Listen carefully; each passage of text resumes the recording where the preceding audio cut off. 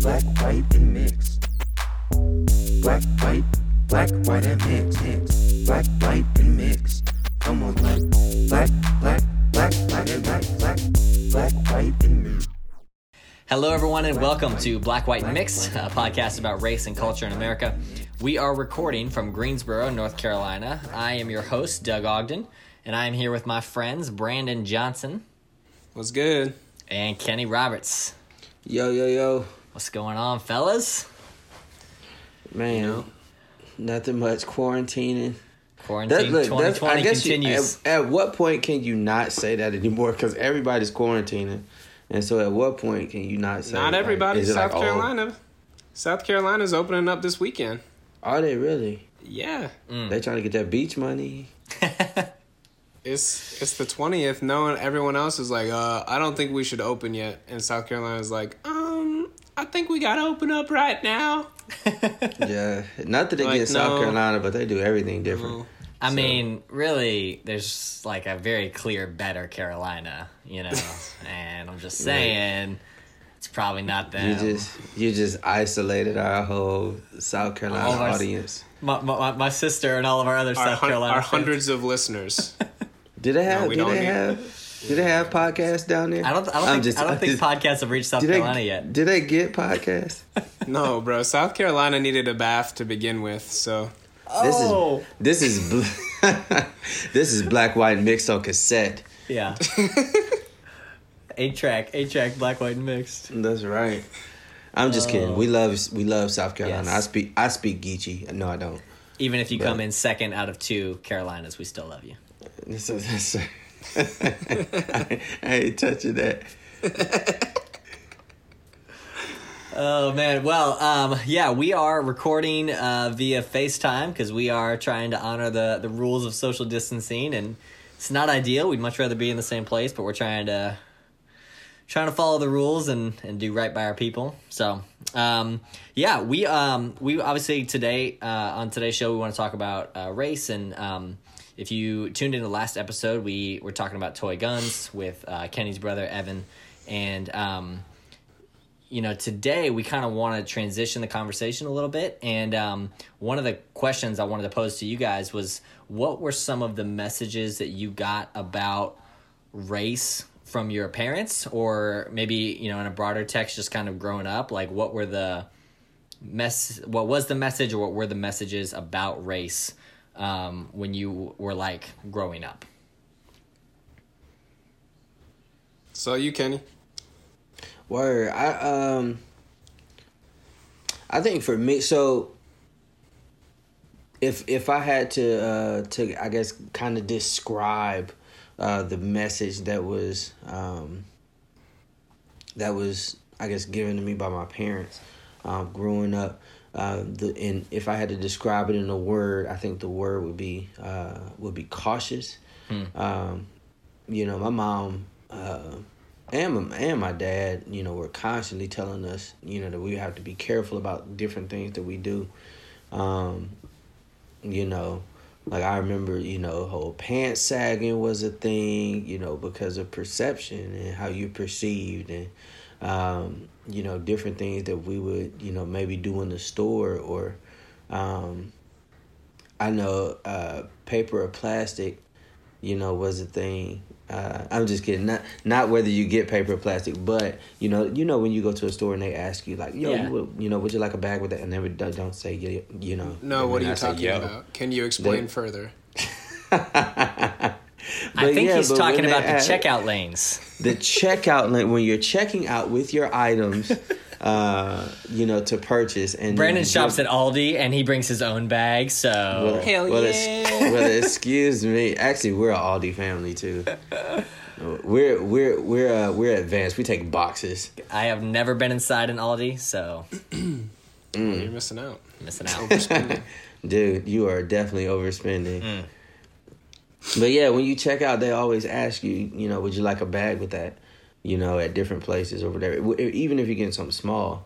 And, I remember my mom telling me, like, to get a bag, something as small as, like, always get a bag, because Like I don't want any perception that I'm walking out with something that I didn't purchase, right? Okay. You know, and so So- even down to If you can expound on that just a little bit, the idea is that the perception of maybe a young black guy walking out of the store without a bag is that he didn't pay for it. right, Right, you okay. know, or it could be, you know, Right. and there it just opens up to what somebody may perceive. I remember. I'm trying to remember. Was it college or what? We go to the store and, I'd be hanging out, with some friends or whatever. And I would have a white friend that would, get a bag of chips and then, be eating the chips, be walking through the store and then, go up to the front and they would pay for the chips, you know what I'm saying? But they'd be paying for the empty bag, but, I'm sitting there, my mouth is open because I'm like, bruh, like, Wow. I would be daggone. Let me say, I would be daggone if I'm walking through the store. If I'm walking through the store, eating some chips and I ain't paid for it yet. Yeah, right. Man, wow. Yeah, right. That's how you end up in mall jail or real Where? jail. Mall jail. Oh, Mall mall jail. jail. I didn't. Mall jail. I thought he said something else. I was like, what is wrong with this person? You got Paul Blart breathing down your neck. That's right. That's right. And you don't mess with Paul Blart. No, but Kenny, like I kind of talked about it in the first episode. It was like just learning things that like I didn't know were quote unquote black things because my dad was telling me the same stuff. You know what I mean? Like it's like yo, just because I'm not dealing, like I haven't had to, or just because I am as an adult, like coming into like this whole bigger race problem and like trying to like reconcile that with like having children and all that kind of stuff doesn't mean that I wasn't, doesn't mean that I wasn't exposed to this kind of stuff from like childhood. It's like that kind of stuff was hammered into me as well. Like you don't sag. My dad wouldn't let us get cornrows. My dad, he's like, no, you're not doing that. You don't need to look like that. Like, you speak. I remember even recently, the last time I saw my dad, I said something like, yo, you tripping. And he was like, what are you talking about? Wow. Don't say that to me. Wow. Like, don't talk to me like that. Like, speak, eloquently, quote unquote, eloquently. You're jesting. You must be jesting. But that's what I mean is like, I just thought it was a respect thing. I didn't think it was I didn't realize it was like a black thing or a perception thing or anything like that. It was like, it always just felt like you respect the places that you're in. If we're out getting food, if we're at the grocery store, if we're doing whatever, like you're not going to be the kids acting crazy because I don't want you to act crazy. You're my kids. And I don't like my kids don't act crazy. It wasn't because like of how we might be perceived. It was like how my dad might be perceived as a man. That's how I understood it. That was your interpretation of what he was saying. Yeah. Yeah. And that has like bled into me a lot. For sure. But keep going, Kenny. No, that was pretty much that's pretty much the gist of it. I mean, it was just very much a thing of being cautious, be aware of your surroundings, be aware of what you do and who's watching because people are definitely watching. And you do the wrong thing in front of the wrong group of people and that's it. That or it could be it. Right. That could be that one decision could be something that's very life defining, if that makes sense. Right. Whether it's ending your life or you ending up somewhere you don't want to be, like jail or Right. Sure. Yeah. So was that kind of stuff like pressed into you as like being a black man? Like we are black Yes. individuals, so Yes. we have to act differently, and that's what your dad or your mom was like telling you is like, you get a bag because you're black. yes. Like now you got to do this. Yes. Yeah. It was definitely a young black man can't do this. Wow. Like you have to be cautious because because you're a young black man, you can be perceived this way. Right. And I don't remember like a ton of like specific like sit down conversations. But I do remember it being something that was kind of echoed pretty often, and I mean, and not in a, like, I don't think my parents were, overly, spooky or anything like that, if that makes sense, but I think they were, teaching me wisdom. I think it's wisdom to be aware of your surroundings and especially, us living in America, with the history that America has when it comes to race. I think my parents understood that, even in the, growing up in the, 90s and 2000s, race is very much it was still very much a thing, and I think, a lot of people had the perception that, race was, a thing of the past, like issues of race were a thing of the past, or racism. Yeah.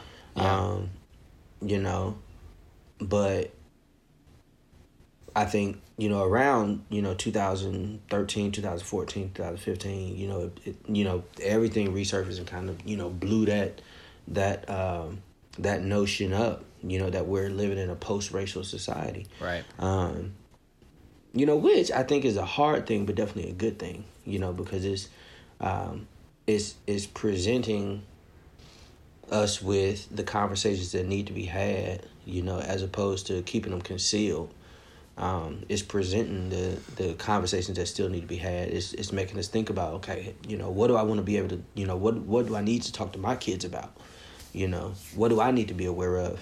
For me, it was, what do I need to learn more about? What do I need to think more about? Just in terms of, who God made me as an African American male and what that looks like to interact with a society,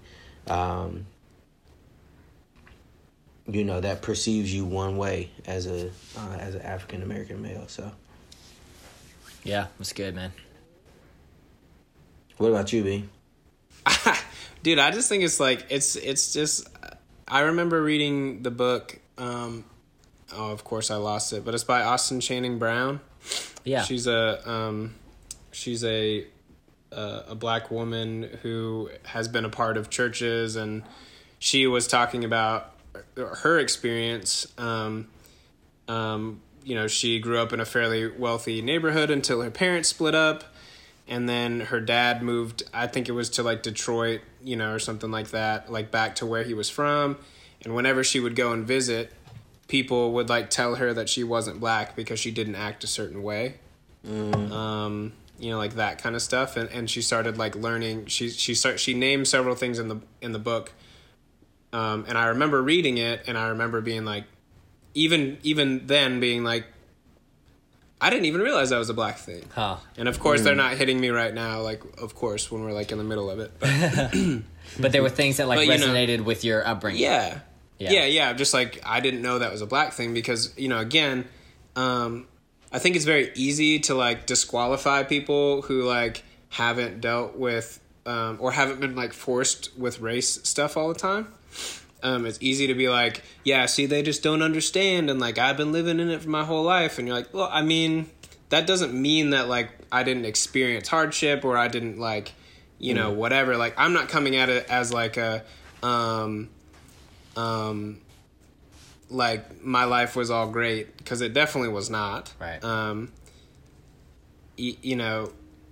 But my dad, I think, has this, without having talked to him, but like I've talked a lot to his brother, my uncle, who's black, and is decently darker than him, where we've talked about that, and like my uncle's telling me now, like, hey, I think that your dad really struggled with his color. He really struggled with being like a real light dude with colored eyes, and like what that looks like being a black man. Wow. And so he's like, you know, my uncle's telling me stuff like this, and like we've gotten into like some really dark things semi recently, but it's like, you know, I think my dad just has this either he's got a chip on his shoulder, I don't know what he's got, but he's like, he just wasn't like willing to go into the depths of like what that stuff was and talk to us about it. Yeah. And then on the flip side, you know, we lived in a military household where and on a military base for, you know, more than half my life, where you got Mexicans and other Latinos and all these different islanders from like Tongans and Samoans, and you know, like there's people from all ethnic backgrounds all over the place. Sure. And everyone's like marrying each other and all that kind of stuff. Like nobody talked. It didn't feel like a thing that needed to be talked about. And so it was more of like a point of pride to be like, yo, I'm mixed, or like, yo, I'm French Polynesian, or I'm like, whatever, you know, like that is like, it wasn't a like a sticking point of like, if I am walking in with my black friend and my Mexican friend into like the BX, which is like, you know, where you would just like a little shop, a store or whatever, I never felt like anyone was going to treat us differently, and I don't think they did either. Like they're like, no, we belong. We're like, my mom or my dad is this level in the military or whatever. Like, don't come at me. Like we're good. So it's like that kind of stuff that I like. That's the world that I kind of grew up in for a long time. Was like, my mom wasn't talking about it because she literally didn't, or at least the way it was presented to us was that like it didn't matter. If they need help, you're gonna help them. It doesn't. Who cares? Yeah. And that is that colorblind. I think that's part of that is the colorblindness of the '90s that you were talking about, Kenny. But like, you know, that's still my mom. You know, I remember I went and I did a DTS with YWAM, which is like a 6-month school in you know, there's lots of different places. I was in Costa Rica for 6 months. It's like a ministry training school. Yeah. Yeah. And when I came back, there was literally he's like a 6'5", 350-pound like lineman who's like living in my room now with his then girlfriend. Now they're married and they live in Oklahoma or whatever. And then these like dudes that we knew who were Hawaiian, there's like 3 of them. They're living in my brother's rooms. And then my mom moved my youngest brothers into like a whole different room. And it's like, there's like, you know, there's like, you're like, how long have I been gone? Yeah. I was like, what? I was like, yo, what's happening? My mom's like, oh, they're trying to get their lives together. They're doing some school. And so like, I told them that it was more than fine for them to like stay with us while they were getting their feet. I'm like, what is happening? Like, who are these people? You know? And like, that was like my whole life though. Sure. Like it was that kind of stuff. It just never really mattered.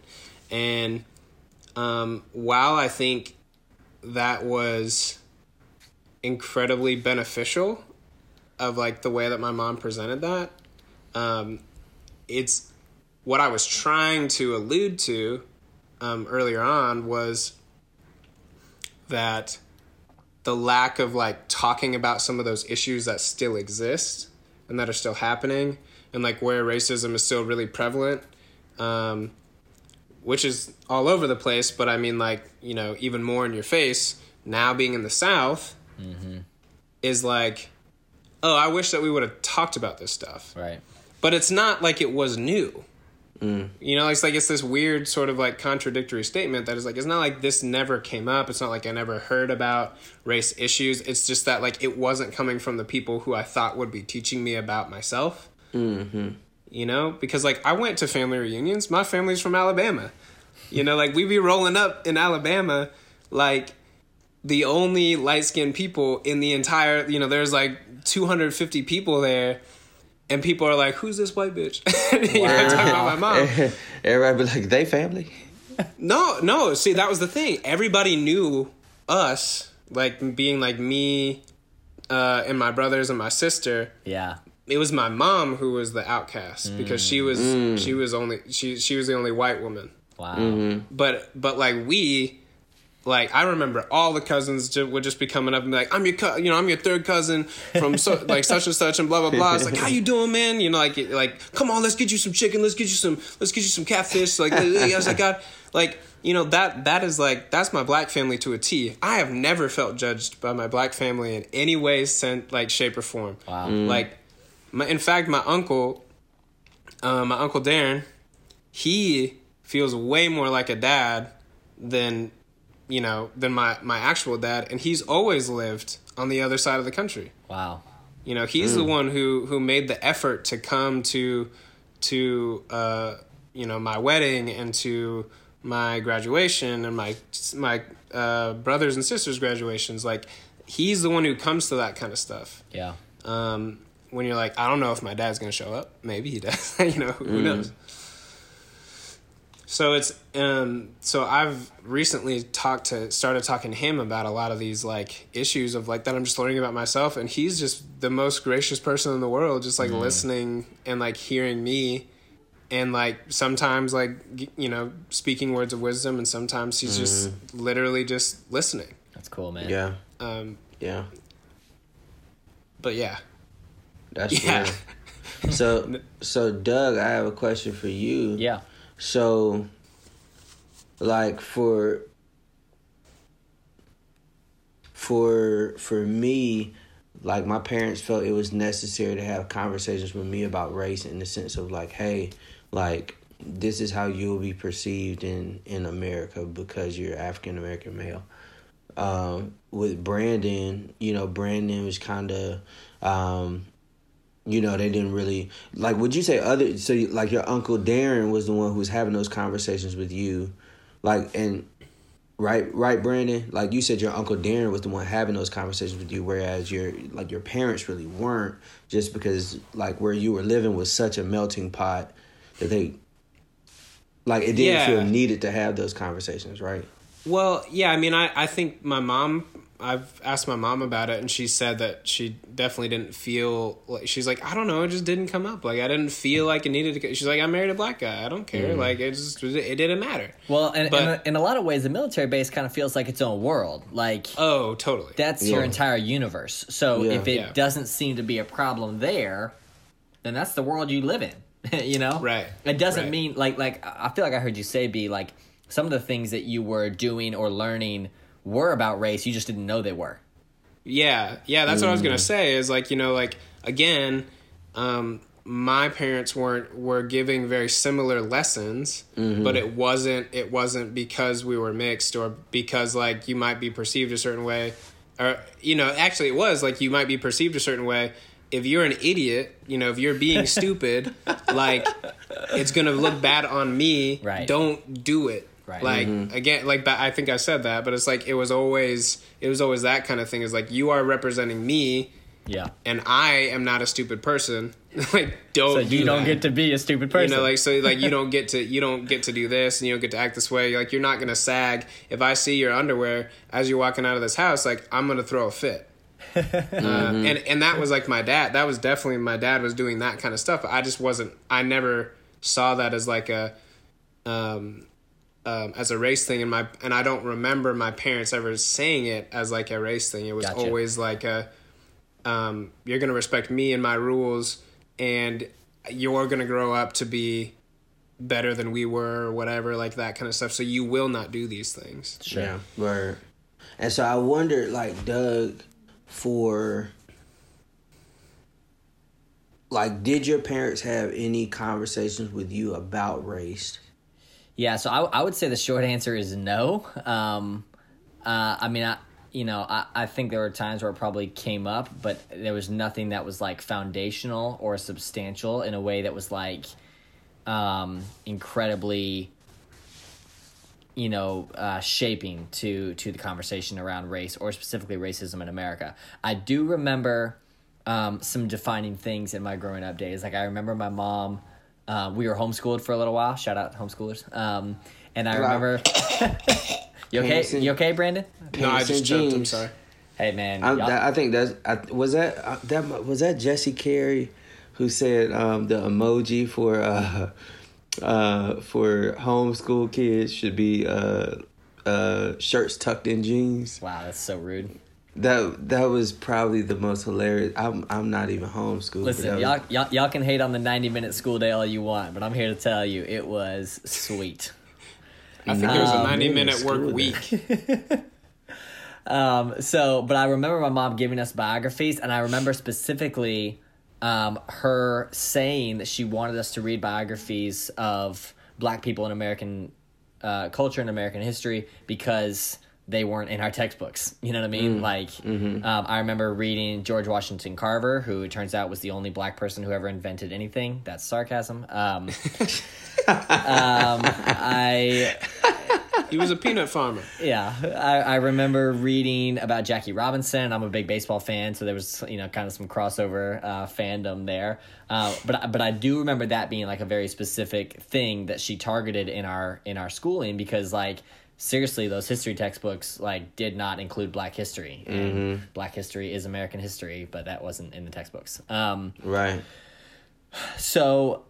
Yeah, but in terms of specifically racism or even the civil rights movement, I just did not. I don't remember those conversations happening. Maybe they were. My mom died when I was pretty young, and so I don't know if those conversations would have continued if I got older or whatever. But I do feel like the short answer is no, not really.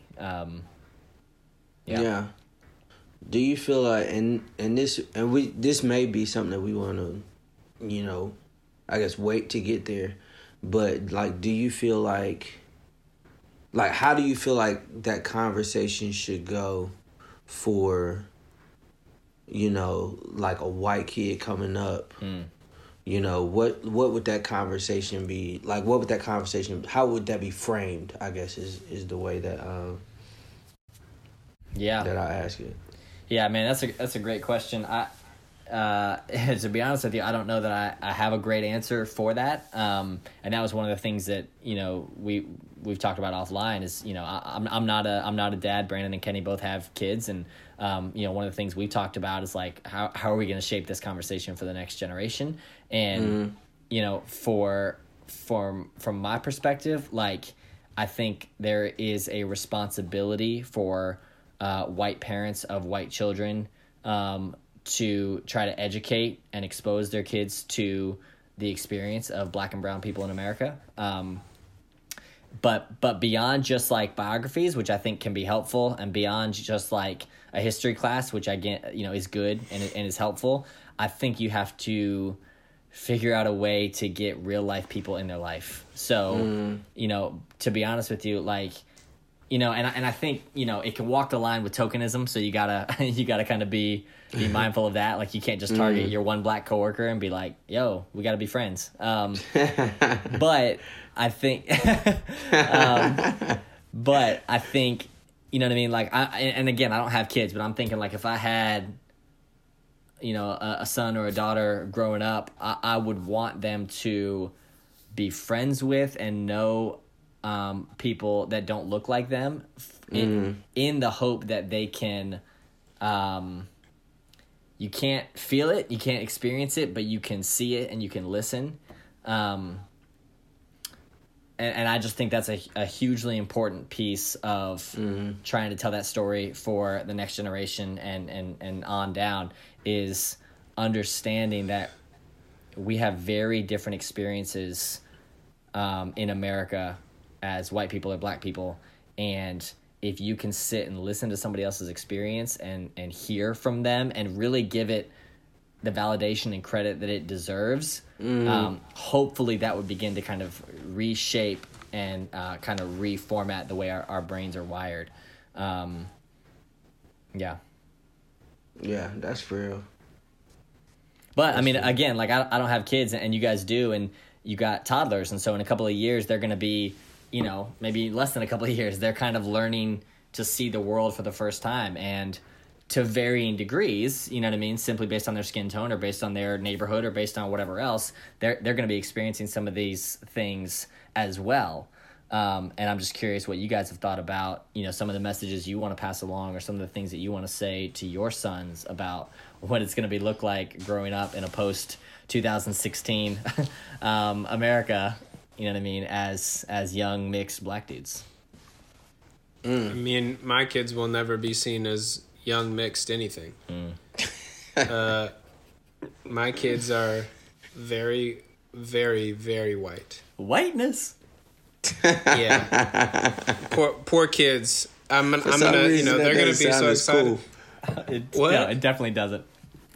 I said for some reason that does not sound as cool. White? No, it's dark. No, it's white. Oh, this is messed up. My poor children. Y'all know them well. Listen, they are beautiful. They're gonna have a dad. No, I love my children deeply, man. But it's like, now I'm constantly bringing up, media and movies and books that I'm reading and like all that stuff that have to do with the black experience and like mixed experience and like just trying to actually like open my brain to like that kind of stuff. And so it's going to be really hilarious to be like, hey, children, you are a quarter black. Like, what? And they're going to, and they will never, they're going to go to school and be like, I'm quarter black. And then people will be like, no, hell no. No, you are not. Get that straight hair out of here. Oh my gosh. It is the straightest. My youngest son, Lincoln, has a like one little curl, because obviously with the quarantine, ain't nobody getting haircuts, and like right. They were due for a haircut before we went into quarantine, and so now he's got this like one long strand, but it's like one little curl. That's not even like a full curl. You know what I mean? It's just turning out, and I'm like, come on, you can do it. Just get some curls. Listen, if we don't have a children's book before quarantine is out called The Little Curl That Could, I'm going to be greatly disappointed. But I would get on it. It's gonna be super weird. I mean, I've told Anna that I want to do. Well, actually, we can start here. I'm looking at my wall right now, and I have this growing record collection, and it's so lovely. Mm-hmm. Snaps, bro. And snaps. And the whole point of it has been to be able to start to share some music with my children as they come of age. Awesome. Like, I don't want to be the douchebag that has records and like, oh yeah, records are like the best, bro. And you're like, dude, they're so inconvenient. It's the way music was supposed to be listened to. Bro, when you want to use it and you're like, oh my gosh, like it just played 3 songs and I have to turn it over. Oh my gosh. And now I got to get another. Anyway, the point of it is like, every album has to, that is up there and that will continue to like grow the collection is like a very specifically chosen album that has either like changed my life in some way, like musically. That is a work of art that I think everybody should listen to. But in general is something that you can play from start to finish and not skip songs. Like these are things that shape you. And so there's like, there's going to be a lot of different things up there, but there are several different albums like, To Pimp a Butterfly, Good Kid, Mad City, the Black Panther soundtrack, which was amazing if people have not listened to it, which was also produced with Kendrick. I've got John Coltrane's Giant Steps up there, Malibu by Anderson .Paak. It's that kind of stuff that I'm like, these are albums that like shaped the way that I heard rap for years to come. It's like, this is the kind of stuff I'm looking for. And it's like, yeah, of course you can play a banger by Lil Yachty or something like that and be like, yeah, that was fun, whatever. But I'm not going to listen to that song in 3 years and be like, that was the thing that changed my life. Right. Or like that was something that like changed music. And so I'm thinking about like that kind of stuff and like, I mean, 5 years later and Butterfly is as relevant now as it ever was. You know what I mean? But, that's the point is like, taking down the album Good Kid, Mad City, and when my sons are old enough, obviously. Sure. Explicit lyric warning. Oh my gosh! Right. Yes, I love it though. Actually, but when I take want that your body. down, I want your big old fat. Tripping on some dominoes. It ain't even that serious. Did somebody say domino? When I take that album down and I give it to Theo or Lincoln and I say like, this is, I'm ready for you to listen to this. I want you to experience this. There's going to be a lot that has to come with that. Like whenever that time comes, like that is a very, really all of, or most of Kendrick's music is fairly heavy, but it comes with like a lot to say. Totally. And so I'm thinking about experiences like that, to really press into my children this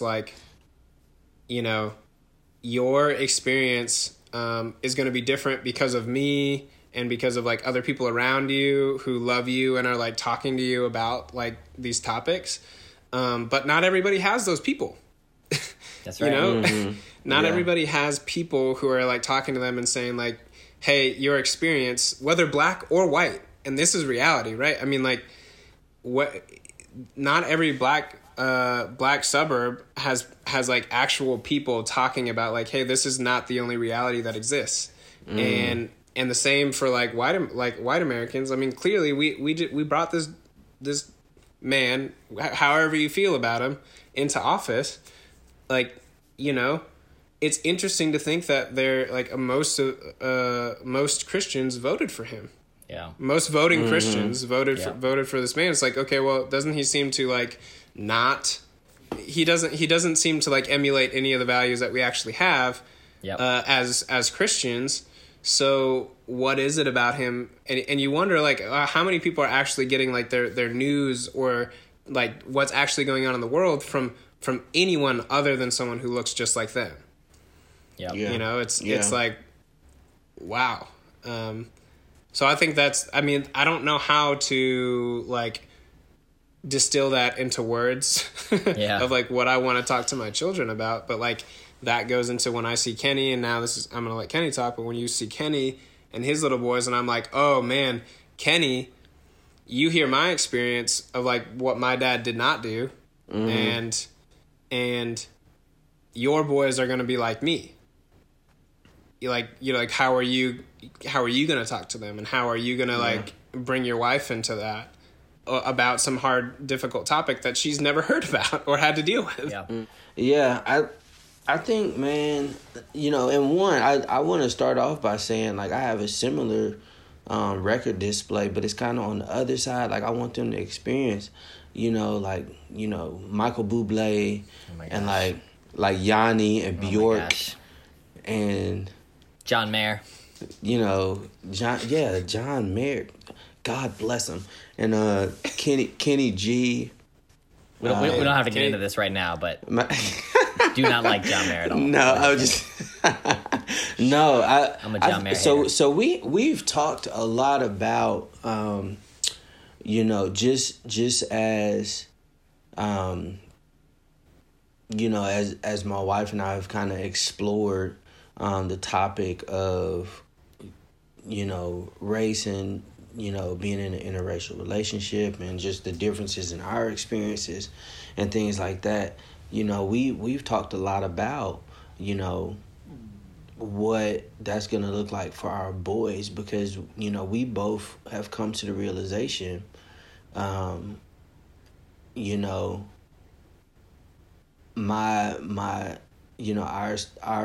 we have two boys. One is 19 months, one's 4 months. And damn near Irish twins. I know, right? It just hit us both in a real way. They're a part of both of us. Yeah. And so they're a part of both cultures. My culture, and equally, my wife's culture. And in America, if you have brown skin, then you're treated as, unless you look, visibly, some other ethnicity and you're brown, you're treated as if you're black. That's right. Right? People just assume, oh, he's black. And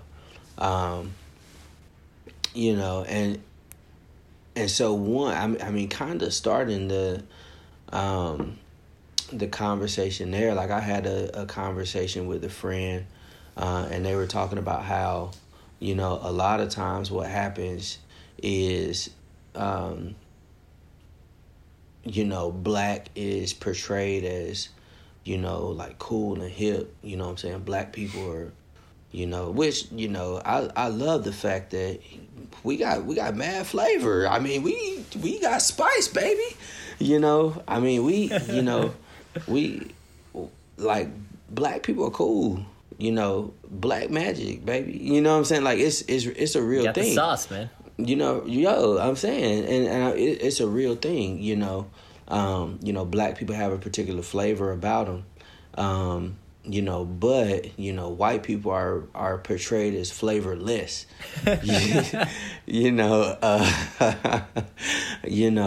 so we had a conversation about how white is portrayed as corny and just this demonization of white people, which I'm like, man, like I don't know if before coming into a context where I'm in such close relationship with a white person, with my wife being white, that I've ever thought about that. And it really made me think about like how will my boys see their mother? How will my boys see the white side of their family? And it's like, I want to celebrate both sides of your culture, both sides of who you are. And so that being the case, I kind of want to start, with those conversations, approaching it from that standpoint of this is who you are. Like one, like, and I had this conversation with another friend of mine about, my identity, and I'm kind of an outlier in some regard because I've always, like very much felt more my identity as a follower of Christ, as, like primarily, first and foremost, and then, my blackness, and so if you were to, ask me about myself, I'm a Christian or I'm a Christ follower. I'm African American, I'm male, and so, but it always kind of comes in that order, for as long as I can remember. And so, that's where I find my identity. And so therefore I feel the freedom to celebrate who I am as a black man. I feel the freedom to want to explore that. But then I also don't feel threatened by other people in their ethnicity because, essentially, like I know who I am, like as far as my identity and my worth, not being in my blackness, but being in, the fact that I was created in the image of God, right?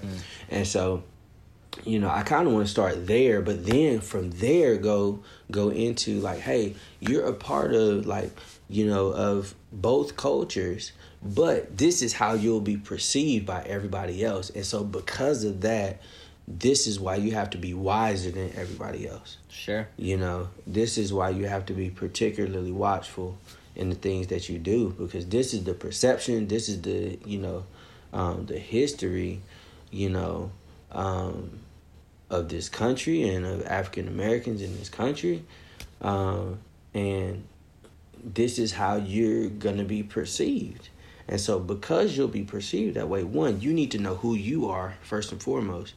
But then also you need to, be wise in knowing like, okay, this is how I need to operate and moving between these different systems, And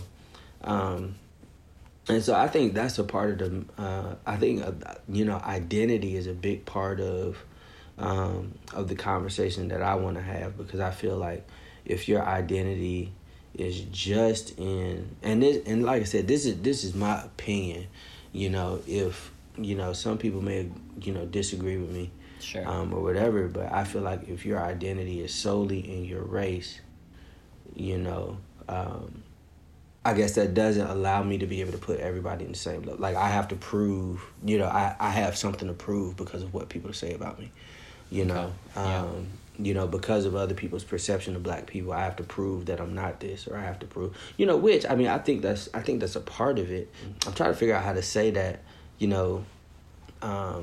Is it a situation where you're recognizing the importance of it, but you're not wanting to make it the most important thing? Is that Right. I can't put all my chips in that basket. Okay.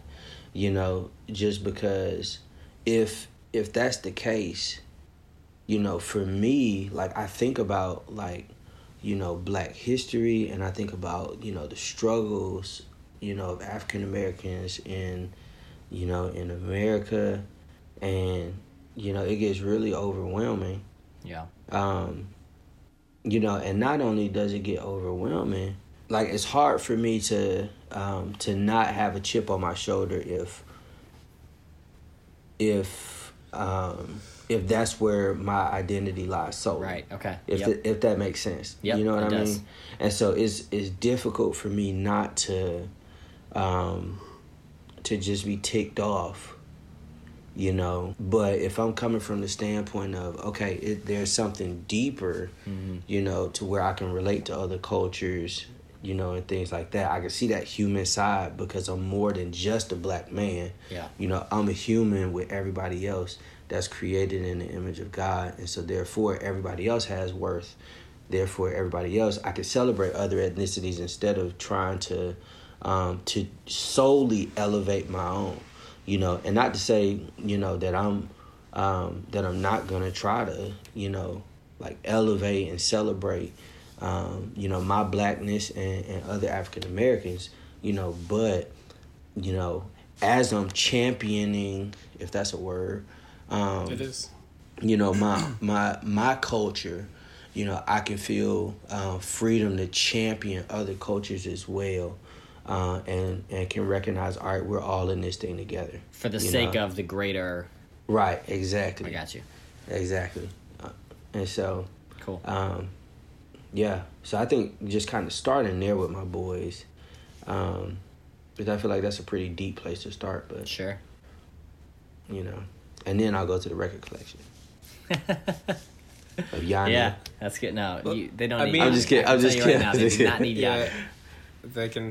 You can throw it out. Well, no, see, that just made, I mean, that made me think about the, like, for my boys, like, I want them to know about their culture and, like, who they are and, like, where Yeah. they come from and all that stuff. Yeah. And then, you know, like you were just saying there, I think is a perfect thing, is where you're like, I am equally white as I am black. Mm-hmm. And those cultures exist. There's a duality in general with that, right? But there's a duality, like, within myself, like, dealing with that, of, like, how do I talk to my children? How do I talk to my wife about this? How do I talk to other people about, like, you know, where I come from and who I am, and, like, my family in Alabama as opposed to my family in, like, Springfield, Missouri, you know, like, how do you deal with those things? And then how do you, like, talk to your children about that is huge. But it made me think about the Atlanta episode. I think it's the Juneteenth episode, where, you know, they're at this guy's house or whatever, this white dude's house, who's, like, you know, got all this memorabilia and, like, all this stuff, like, African culture, like, stuff, and is, like, you know, like, preaching to him about his culture. It's a white guy. And I'm like, that's not what I want. Yeah, and he's a white dude preaching to black folks about, like, their cultures. Like, have you been to Africa? Oh, you gotta go here and blah, blah, blah. And, you know, I was like, I don't want my children to do that. I want them to be celebrating, like, but at the same time, like, there is a part of them that is black. Sure. Even if they don't present that way. Like, that's Right. that's where they come from. And so there's just this, like, piece of, like, how do you talk to them in a way that will, like, it's all about, like, yes, we can like empower ourselves, like you said, empower ourselves while also like empowering our brothers and our sisters from everywhere else to like Right. we want them on the same level. Like we Right. want everybody on the same level. But it's such a difficult topic to even approach. Yeah, and I think that's so one of the sorry. potentially. That's deep.